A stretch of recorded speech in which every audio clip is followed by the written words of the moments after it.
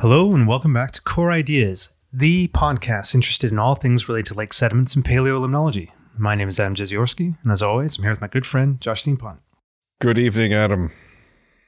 And hello to everyone listening, whether it's evening, morning, lunchtime. All corners of the globe could be listening. Yeah. All times at once, really. It's true. So, today, given our current arc is on conceptual rabbit holes and revolving around seemingly simple questions that can become quite complex when you start to look at them more closely, I was thinking that in today's episode, we could ask a very, I don't know if it's a common question, but one I've thought about a fair bit over the years is, why do limnologists know so little about oceanography? Or at least, why did these limnologists, i.e. you and me, know so little about oceanography? Sounds good. So, Adam, how much do you know about oceanography? Virtually nothing. Do you think that we extrapolate that broadly? Absolutely. I'm not sure if that's totally true, but I guess it kind of leads into the broader discussion that this will probably end up being more about and the nature of different silos in science more generally. So I think a good one. And I think we brought up a reference to this vaguely just in passing in the last episode, if I'm not mistaken, the fact that we don't know anything about the oceans when we were talking about whales and plankton and all that sort of thing. So it was a good example of it. My goodness, could that be foreshadowing? I guess Is it there that was. much planning involved in this show? This is one of the topics we've had on our list for almost the longest. Yeah. We're self-aware, if nothing else. We know nothing about the oceans. All right. So talking about, if we're going to bring up information silos, I guess maybe we should define it. And according to the authority that is Wikipedia, an information silo or a group of such silos is an insular management system in which one information system or subsystem is incapable of reciprocal operation with others that are or should be related. Well, that's clear as day, isn't it? As mud. Yeah, clear as mud. Oh, all right. Well, do we need to break that down a little bit, you think? Or Well, I guess it'd be in terms of the topic of the episode, to just do it by example, is how much do limnologists and oceanographers actually talk to each other when you would think those two topics, at least at a cursory level, should be highly, highly related? right. That's a good way of thinking about it. And I guess it probably depends a little bit on sort of how truly separate those things are. Are they related with one another, but somewhat overlapping in that kind of Venn diagram kind of style? Because depending on sort of the speciality that you're talking about, there's probably going to be a lot of common ground in all of those different, what we're thinking of as silos in this case, if you really distill down and think about what makes up that silo. So maybe there's a bit of a false siloification going on. I just made up a new word there. How about a false dichotomy? Sure. Well, if there's only, if there's two, it's a dichotomy, but yeah, we'll go with a real word there. Yeah. So I think, I think there is large areas of overlap, and I think probably where I've been coming from in that it's like, why do I know so little about oceanography, and why when have been working on studies and referencing papers, and even the literature seems very separate. I cannot think of a whole lot of oceanography related papers that I would have referred to in my own work. Obviously I've never worked on the oceans. But I think it's probably less a case of two distinct silos or two circles in a single Venn diagram, and more like a huge patchwork of subsets. Yeah. Of overlapping regions of interest. Because I guess in some particular specialities, I guess within limnology broadly, that there'd be large amounts of commonalities with oceanographers, especially when you're dealing with especially real physical properties, when you're talking about things like isotopes and dating. Because then, does it really matter whether you're dealing with freshwater lakes or saltwater oceans if you're looking at the fractionation of stable isotopes over time? No, for sure. No, that's a good point. And you could continue that on. We've talked about a number of times the role that statisticians have played in the development of paleolimnology broadly. I'm sure early on in the history of identifying diatom species, there was a lot of overlap with people who just studied all diatoms as opposed to became more specialized in this different area. So I think that makes sense, that there is going to be a lot of common threads that link through, but there's a tendency to study what you know, study what you have studied before, and continue down that path, and that sort of leads to this silo nature.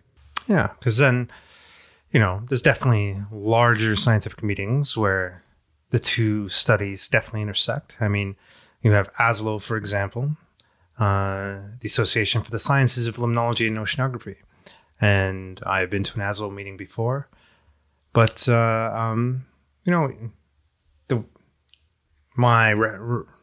was quite a while ago since I've been to an ASLO meeting. But my memory would be the sessions do get separated on some sort of level, that there's an element of self-siloization allowed when you can't go to all the talks at the same time. So they're trying to structure sessions with common themes between them. For sure.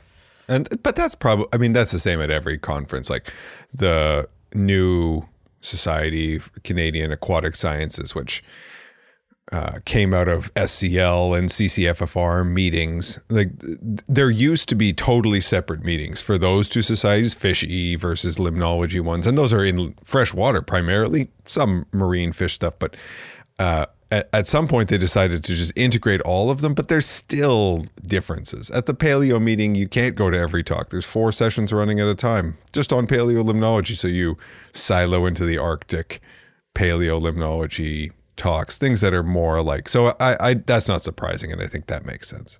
All right, then. Maybe we've got a dud of a talk here, They should be, why separate it all if they're so similar and have so much overlap? Well, I think that's because there is quite a bit of difference. Like there are reasons that, you can go to, if you're an Arctic paleolimnologist, you could go to a talk about a temperate or an arid region thing and really understand everything that's going on. It's just what you're interested in. I think there would be a lot of things that I might be a little lost about going to a oceanography or marine biology talk because there are some pretty big differences. All right. Well, and then, okay. So before we kind of end the segment, then maybe we should rattle off some. What do you think the major, or some, put a list together, I guess, of some of the major differences between limnology and oceanography that lead to the separation, I guess. Right. Well, I think we kind of follows on when we were talking about it last time. The scale is a really big difference in lakes, whether it's truly possible or it just seems like it is. There seems to be more of the sort of idea that you can get this holistic or complete view when you're looking at a lake. It is a contained system on the landscape, an island in a terrestrial medium. So you can say this is where the lake starts, this is where it stops, and think about the whole ecosystem, even if there's different components to it. That may not be, I think that's probably an oversimplification, maybe a little illusional to say that you can do that, but it is, I don't think you would get many oceanographers who would say they study the entirety of the ocean holistically. It has to be broken down. True. And you can count lakes. That's true. And you can say, I imagine there probably is a definition, but, where does the Atlantic Ocean stop and the Arctic Ocean begin? Is there a defined boundary of some kind, or is it more of a gradient? I'm not sure off the top of my head. Don't know anything about oceans. There is, I think there is a gradient. But there are definitions that have to be made. Like you need to separate them because the water is, the ocean water, the marine waters of the planet are all contained within one thing. And so the separation does exist. There are definitions for how you separate them. But there is a gradient. There's a mixing. We know, you see that with the mixing of Atlantic waters into the Arctic, Pacific waters mixing with the waters in the southern oceans, that kind of thing. Yeah, and you'd also see the same kind of on a smaller scale, those sort of gradient effects occurring in estuaries. So going from between the fresh and marine environments. Yeah. But yeah, I think those are fairly well defined, like the proportion of riverine water, and related to the tidal kind of back movement of water from the oceans. So there are obviously definitions for these separations. I guess I'm thinking more or less. Not that the separations don't exist, are not there, but it's a little bit less distinct than the beach. Yeah. The water comes up to here and then no further. Oh, for sure. Yeah, give or take. Definitely. Yes, it varies over time. It's a grayer to a transition. sub-gradient in the water. Yep.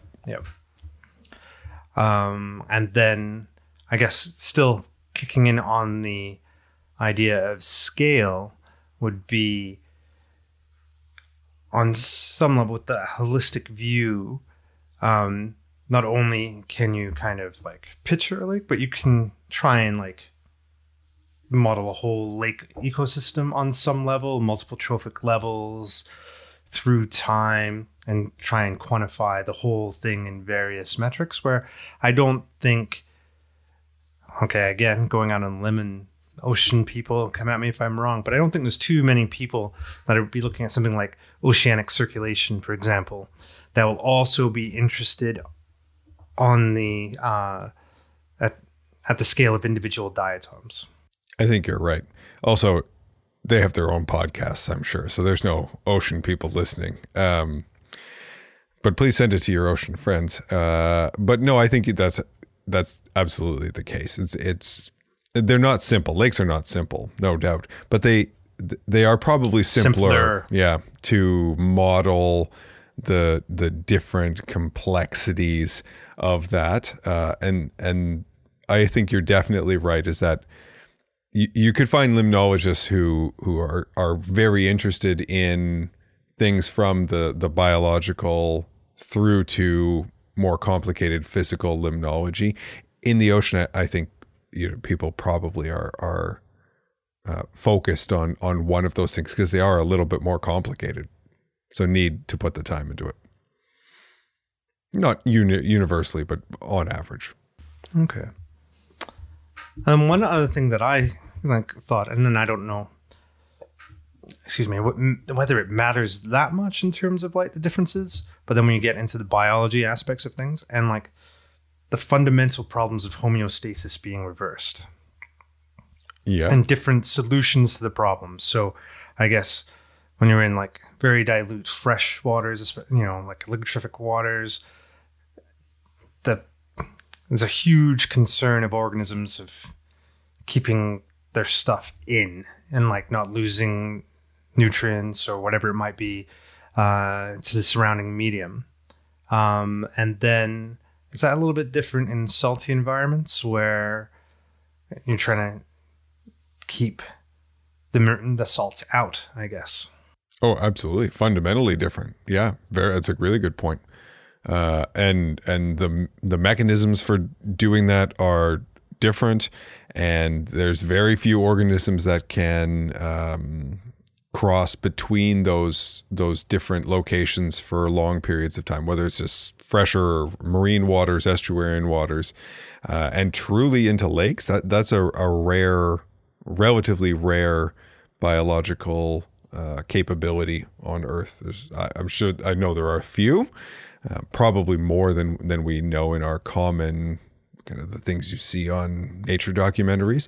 But in general, yeah, that's one of the main concerns for organisms, is keeping their ions and all that stuff in balance in their system for their own physiological activities. Good point. Okay. So I don't know, are we talking in circles here? The differences are not real and then the differences are real? Maybe a little bit, but I mean, I think what we also said, it really does depend on the scale that you look at and what component of it you're looking at. So I don't think we have wasted the multi-year planning of this episode, but maybe it's not as distinct as we think. And let's distill it down a little bit more in the next couple segments. Sounds good. All right. So getting back to the differences between limnology and oceanography, I think I mentioned earlier, I really have had very little connection to oceanography at all. All of my study has been very focused on freshwater systems, very much soft water, freshwater systems, looking at things like acid rain impacts, calcium decline. And it's kind of interesting in terms of, when I have ventured into the, oceanographic literature, I've been looking for parallels for things between like low calcium zooplankton and marine equivalents that would fall into the jellyfish. And you find these superficial kind of similarities, especially looking at biological organisms in terms of the increasing of jellyfish in the ocean that has a variety of factors, including warming, versus the jellification of cladocerine communities where you have the harder carapace and zooplankton not being able to thrive as well as calcium concentrations fall. And so you have this very kind of superficial comparison of squishy things increasing here and squishy things increasing there in completely different environments for completely different reasons, but it makes a neat parallel on in presentation slides and whatnot. But that's kind of about as close as I've ever really gotten, as silly as it is to say. Yeah, I never said before, I've never been to an ASLO meeting. Even I don't think I've ever been at a meeting that had the name of oceanography in the title. Certainly seen some talks on marine species, but that's more of a biology, kind of marine biology perspective. I did do all the work on the dead zone and the saltwater intrusions. Yeah, so that's some work that we did quite a few years ago in the Northwest Territories related to one particular saltwater intrusion. So a storm surge from a bad weather event that moved significant ocean water into the freshwater environment of this delta, the Mackenzie Delta. And broadly, we were interested in if that happens quite often, if it's something that was kind of rare, is it something that's increasing because of climate change, that kind of thing. So I've thought a little bit about salty waters, but really how it relates to changes to lakes, changes to the freshwaters, as opposed to the marine environment. From a marine perspective in that work, we were kind of interested in how storms manifest, but that's more meteorological, how sea level is rising, but that's more of a climate change impact as opposed to a marine ecosystem perspective. And any of the times during that I really kind of tried to dive into the literature on saltwater marshes and just kind of even coastal marine environments. One of the things I definitely took away was just how different those ecosystems are from truly freshwater systems that are only geographically separated by kilometers. So in the same climatic environment, but just the nature of the sediments often being much coarser grained, sandier, that kind of thing, because the marine's so energetic. And then the things that live there are really fundamentally different. So it gave me more of an appreciation of how different those things could be, even in a constrained geographic context. So this is an interesting kind of point for a couple of reasons. So when you were studying these saltwater intrusions within the broader group, were there any marine scientists at all?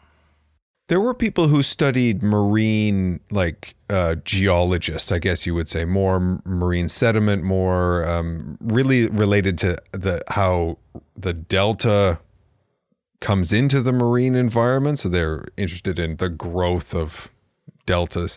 But I would have called them more geologists by training than oceanographers. I don't think any of the people on that project were specific to studying oceans. And maybe that's because there just aren't that many in the sort of the Western kind of Arctic. And it really is, for many reasons, big deltas are a little different because they kind of are freshwater dominated. So they're river, you get a lot of riverologists there. So no, there were not. Short answer. Long answer, it might have been interesting. Maybe in future I have interest to go back there. So to see, because there are people who study the cold ocean environments, lots of great marine oceanographers, marine biologists in Canada. Okay. And so then kind of just touching back on your personal connection to the potential distinction. So you're looking at the marine intrusions into these lakes. So you're in a single core, you're looking at both freshwater and marine diatoms. So in those kind of, is there much overlap, or they're just completely different? So like freshwater, marine kind of thing, when you're doing the actual work. Yeah, that's a good question. And it wasn't even marine. It was more brackish. Like the species, if you were doing a space, so we were looking down in time in a core. And if you were looking at a space for time substitution, which is what we were kind of comparing to in other coastal environments in the area, there was work in those areas on what was living in some of those salt lagoon coastal environments. You would find the taxa when the marine intrusion occurred in those sediments more akin to the brackish lagoon kind of species than the more freshwater dominated ones. So species with names like Navicula salinarum and Criticula halophylla. You literally couldn't make them up. Were the kind of species that took over, but never the full marine environment. And I think a good part of that is that just habitat wise, even a lake that's, I don't remember what the deepest lake was, 5-6 meters, maybe it's something like that. Not very deep. It doesn't take long for the ocean to drop deeper than 5 meters. So even if the water chemistry was accurate, or it was comparable and appropriate for the species to exist, the habitat differences are significant. Okay. So then, is it just really, another environmental gradient like pH that we just happen to have not as many encounter the full gradient very often in terms of freshwater, seawater's over here at 35 grams per liter. Freshwater lakes are somewhere around 0, in the milligrams per liter as opposed to grams per liter. And you have got your brackish environments. And so there's a gradient and there's a lack of connection because maybe the oceanographers hang out with the estuary ologists a little bit more then the limnologists and the true bridge are the people studying brackish water. That's an argument for sure. I think you know it's not a bad one. There is a transitional nature that you don't find, you know, ecosystems at every value along there. You know, it's not a gradual true gradient. It's very punctuated. Yeah, that's exactly perfect word for it. So that might be the argument against. But if you look closely enough, anywhere you will find you will find that gradient. You may not find it in a geographic kind of location that's constrained, but I think that there's some argument to be made for that, and that maybe we limnologists hang out with the river people. That is limnology. Limnology is not just lakes, and the marine researchers kind of are on their other end, and that's one of the main gradients. I don't know. What do you think? You posed the question. Do you have an opinion on it or a thought on it? Yeah, I think so. I think, I guess maybe when you start thinking of it in that term of like a punctuated gradient, that you just don't see everything along the lines. Because say you're going from 35 milligrams per liter which would be quite a salty lake, to 35 grams per liter in the ocean, you're dealing with 1,000-fold increase. Yep. So that'd be like jumping up 3 pH units. So going from pH 7 down to pH 4, you know, like that is a substantial change. But you'd say, you know, and if you're looking at pH, you wouldn't necessarily have that same distinction of, well, I only study acid lakes. I don't study circumneutral lakes, right? It's true. That's a good point. Yeah, that's a good point. I mean, you may specialize, but you wouldn't fundamentally think you don't understand that other lake. And then if you were to extrapolate it out again into, I don't know, now we're really getting out of our lane, but talking about terrestrial environments and like jungleologists versus forestologists. Right. It's like, yes, one person may study gorillas and somebody else may study bears, but the specifics may vary, but you know, they're not going to be completely lost when they start, you know, talking to each other and comparing their analyses, for example. True. And I think you would even get, I mean, that's a biology difference. And I think you would get an even more similar kind of points for discussion if you were like someone studying hydrology in those locations, or soil carbon, or those kind of things, where the gradient changes that a little bit less than bears versus lions, because there's an evolutionary biogeographical difference there. But the point is made that the planet is gradients of all of these different variables, some of them co-occurring, some of them go in different directions.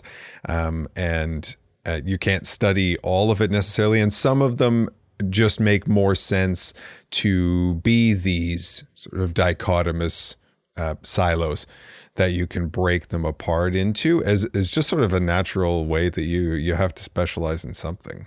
Yeah. I mean, like you got to, in the world, you got to compartmentalize it a little bit to wrap your head around aspects of it. Yeah. And, you know, everything is a model, and you're throwing away the stuff that you're not interested in at that moment in time, but it doesn't mean that it doesn't exist. That's a good point. Yeah. And there is lots of I don't know. There is a push to think of other aspects of research and where those commonalities are. So I mentioned the new society, the Society of Canadian Aquatic Sciences. You brought it up twice now. Yeah, I know. Could you be associated with the society in some way? I may, in fact, be the chair of the membership committee. So if you're interested in joining, in addition to being on the executive board and the treasurer. So I have a vested interest in people from the society. I don't get anything from it. So as I said, that's historically been fish from a biology perspective, very much biology driven, both marine and freshwater, and limnology, which technically includes rivers, but in Canada, limnology tends to be dominated by lake research. Even though we have so much flowing water too, you don't see a lot of that represented, at least in SCL. There are other research groups on the geomorphology or the biology of those things. But the goal in renaming it, in addition to bringing those two groups together, is to make it more inclusive of other silos, whether it be marine mammal researchers, though not fish, or oceanographers, physical oceanographers, and everywhere in between, estuariologists, people who study wetlands, which technically fall into limnology, but it is a little bit different, as a way of bringing everyone kind of together. So to learn and probably the goal would be to identify the fact that there are a lot more of these commonalities overlapping, that we can maybe don't need to always be in our silo, because it's great to go to meetings that are really specific, but it's also kind of cool sometimes to see those other aspects. Yeah. So then we're talking about the society. So Society of Canadian Aquatic Sciences is the new name. Is that correct? Yep. So do you abbreviate that as SCAS or SCAS? SCAS is not. I've never heard anyone say SCAS. I'm not sure we've officially decided on the pronunciation of the abbreviation. I say SCAS. SCAS. But SCAS I've heard as well. I think I don't want to speak for everyone, but I think we can probably rule out SCAS. But that's my vote. I guess my vote. If it goes up to an open vote. So that's it. Okay.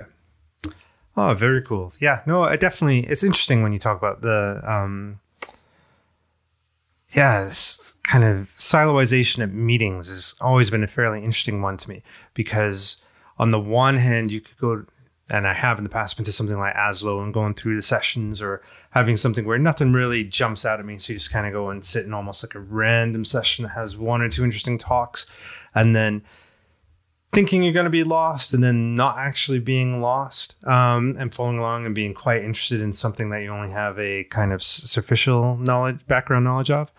And then, and the flip side of that is going to a completely paleo focused meeting and then going into a session and to be an aspect of paleo that you have incredibly little familiarity with, and sitting down and in my case be like talking about, dating of like long ice cores or core, and like Holocene plus level cores, where the vast majority of my work and reading has been focused in the last 200 years, really, and then getting into a talk that's going on about the last 10,000 years plus. And then you start thinking and then looking at changes where you go, okay, let me try and think, how many centuries are represented within any one of these one intervals? And then you're just like kind of losing the flow that way a little bit. And it's kind of funny in terms of where any one individual fits amongst all these silos. Oh yeah, the quaternary palynologist is a silo within paleolimnology in the same way that the marine biologist is. This is just a slightly different one. And I absolutely agree in that, you may, I don't know, I find at meetings where kind of the method really well, if it's linked by paleolimnology, there's less of those talks that you see like, that's really cool. But you take other things away from it. You're not really surprised by talks at the paleo meeting all that often. Even if you are the general gist, and it's like the actual kernel of novelty to you from any one study is quite small, right? Because it can be distilled down to a sentence. I'm oversimplifying, but in a lot of cases, it's like, I know what you mean. What are the findings? Whereas you go into a talk, in the comparative is like this whole paragraphs of new information that you've not really thought of before. And it's just a little bit different in terms of the scale of novelty, I guess. All right. So I guess, one place to wrap all this sort of discussion about the potential siloization of limnology and oceanography, and in research generally. Does it matter? And, where does paleo fit in all this? Because it is almost by definition interdisciplinary science that kind of defies siloization in many ways writ large. Yeah, it does. Well, I mean, and each person can answer that for themselves if they want to, and probably based on arguments they'll have to drone up, because I don't think we've done a great job of arguing the whole story. We've been a little bit all over the place on this one, but that's not always a bad thing. I would say no, it doesn't really matter. That's my opinion on this, and I think it was before. Even if anything, I think maybe as we've gone through this, I've talked myself into thinking that the silos are not so siloed, and that those gradients are probably more important. But there are real divisions as well. I don't know. What are your thoughts? Yeah, I think I agree. I think it's one of those things where when we start thinking about the episode, we go, this is kind of an interesting topic, because it is true on a pure level. Like, I don't really know a whole lot about oceanography, and the divisions are very real, and the silo is real. And I think, especially from a very lay person point of view, like the conflation of the two is unavoidable. It's like the water. They're both water, and there's going to have huge similarities, and you'll lump them together on a cursory level. But then as you start, peeling back the layers of the onion, you start seeing the differences. And I guess if you're spending too much time with any one layer of the onion, you think the differences are really big, but really not so much. And broadly, individual scientists have colossal amounts of freedom to move between the silos as they see fit over the course of their research. In terms of, if you're studying lakes on the plains or brackish lakes, the saltwater systems, like you're thousands of miles away from an ocean, then maybe there isn't a huge amount of overlap with ocean systems that it just wouldn't make sense to try and jump silos, because, the parallels may not be there. Whereas, if your coastal systems, storm intrusions, and all of a sudden the Venn diagram dots overlap a lot more, and that's just the way it works depending on the question being asked. Yeah, and I absolutely agree. And the idea I really like the point that people have the ability to move around and do all the time. There's no reason that someone who studies diatoms in lake sediments couldn't go and study diatoms in ocean sediments or in the ocean waters. And some people might find that a little strange, like, oh wow, you've gone to the ocean side of things, but don't really look at you funny when you say you're going to go study PCBs in lake sediments.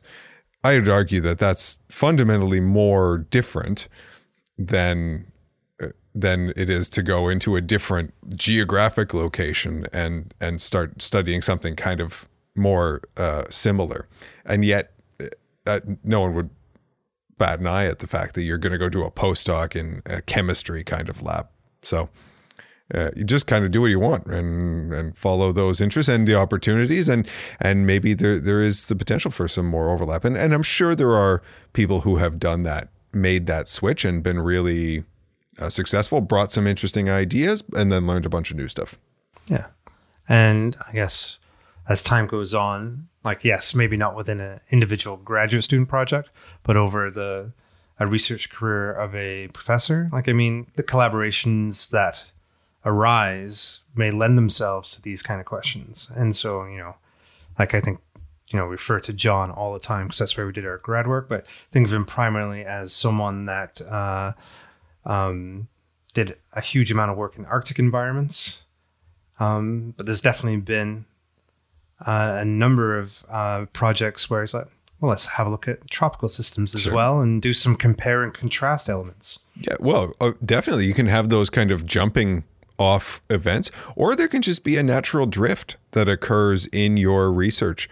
You are studying these things, and then you go off and maybe make a little jump and find something that you're interested in, and then that progresses down the line, and before you know it, you're quite a ways away from where it was that you started, and that's perfectly fine. You follow your interests, you follow the money sometimes, it's part of the game, and see where it ends up, and you do have this background, and I think you learn what you learned in those earlier projects, programs, whatever they are, feeds into everyone being a little bit different in their research. That's how you can have so many people studying any science. People have this different background. No one wants to be a clone of their PhD supervisor. Arguably, there's a niche that you need to carve out, and if you're a clone, those don't work very well in biology. Exactly. And I guess what we're really talking about is like, why do limnologists seem to know so little about oceanographers? It's like, about oceanography, maybe just because the questions that they're asking are not taking them into the ocean realms, and the knowledge that they have is more transferable than you might think at first glance. And you can do it in a couple of like jumping steps, because, you and our knowledge has been primarily on small lakes, small inland lakes. And the jump even just to systems like the Great Lakes is quite large in terms of how different those systems are. But I wouldn't say I know nothing about the Great Lakes. It's like the chain, like a lot more, the systems are a lot more complex and scales increase. And I guess I'm just kicking into the whole idea of gradients again. Yeah. I remember sorry. I was just going to say, you just have to adapt the conceptual models that you're working with on any given day to the systems that you're interested in. Yeah, I remember the first time I was asked to review a paper on about the Great Lakes, about sediment cores. It was like diatom-based sort of papers. And I'm like, I can't do that. I don't know anything about the Great Lakes. And then, I may have turned it down the first time. I don't know if I was a postdoc or whatever. And then, okay, fine. But you get others, there's only so many people to review. And at one time I did accept such a paper and realized, hey, that I can make my way. I may have to go and do this. Yeah, exactly. I may have to do a little bit more reading. It might take me a little bit longer, which makes it a little more work. And wouldn't say I do a lot of them, but I have done more than one over the time on the Great Lakes or bigger lakes, and it turned out okay. Yeah, because especially when you're looking at an individual paper, that. How many times have you even either been the reviewer or had a review and there's something along the lines of, the study's quite interesting, I don't know very much about the specifics, or I have to this to say, or, this, that, and the other. The stats are a little bit over my head, but the broad themes I follow and agree with in the methodological aspect of the questions, and you're going to have to rely on the other reviewers for statistical a more rigorous review of the stats. And so I think that is just another aspect, again, because nobody knows everything about everything. Definitely. That's it. I guess we're running out of time, because I guess I did have noted down, where do rivers and estuaries fit into all this? Oh, man. The limnology, we may have to do another one just on limnology, the other part, the other half of limnology and rivers. And I think you would get probably a very similar, I don't know, we maybe probably won't be in the next few episodes, but one day we'll put a card that will sit around for a couple of years and we'll be like, yeah, let's go back and talk about rivers. Why do limnologists know so little about rivers? They flow into the lakes that we're interested in. From a paleo perspective, that's a pretty straightforward one because they don't build up very well. So not great for collecting sediment cores, but broadly in limnology, I think you'd get a similar kind of outcome. And I only know anything about rivers because I teach a course on river processes, but it's very sedimenty. So yeah, a topic for another day. Yeah. So I guess, yeah. So in terms of why do we know so little about oceanography, I guess we know more than we probably think we do. And maybe we don't know about as much about lakes as we thought we did. And it turns out that paleolimnology is just the friends we made along the way. What more can we ask for? All right. Well, I think we'll end it there and say thanks again for listening to Core Ideas, the paleolimnology podcast. If you have a question or a comment, or perhaps a suggestion for a future show, please send us a note. Our email address is coreideaspodcast@gmail.com, and the Twitter handle is @coreideaspaleo. We read everything you send. It doesn't take very long most of the time in terms of reading it, but sometimes it can take us a little while to get to it. So eventually we'll get to it. Thanks for sending anything in. An archive of all our past episodes and many show notes. There's a bit of a backlog. I'm not totally up to date on the last year or so, is maintained on our website at coreideas.ajazierowski.ca. The link is listed on our Twitter bio. And if you are so inclined, you can give us a rating or subscribe on Apple Podcasts, Google Play, SoundCloud, wherever you get your podcasts. Those 5-star ratings are great, but in the end, we don't care all that much. We're still doing it for fun. And that's it for today. But we'll be back soon to explore another conceptual rabbit hole related to paleolimnology, sticking to our ethos of pure knowledge without the economy.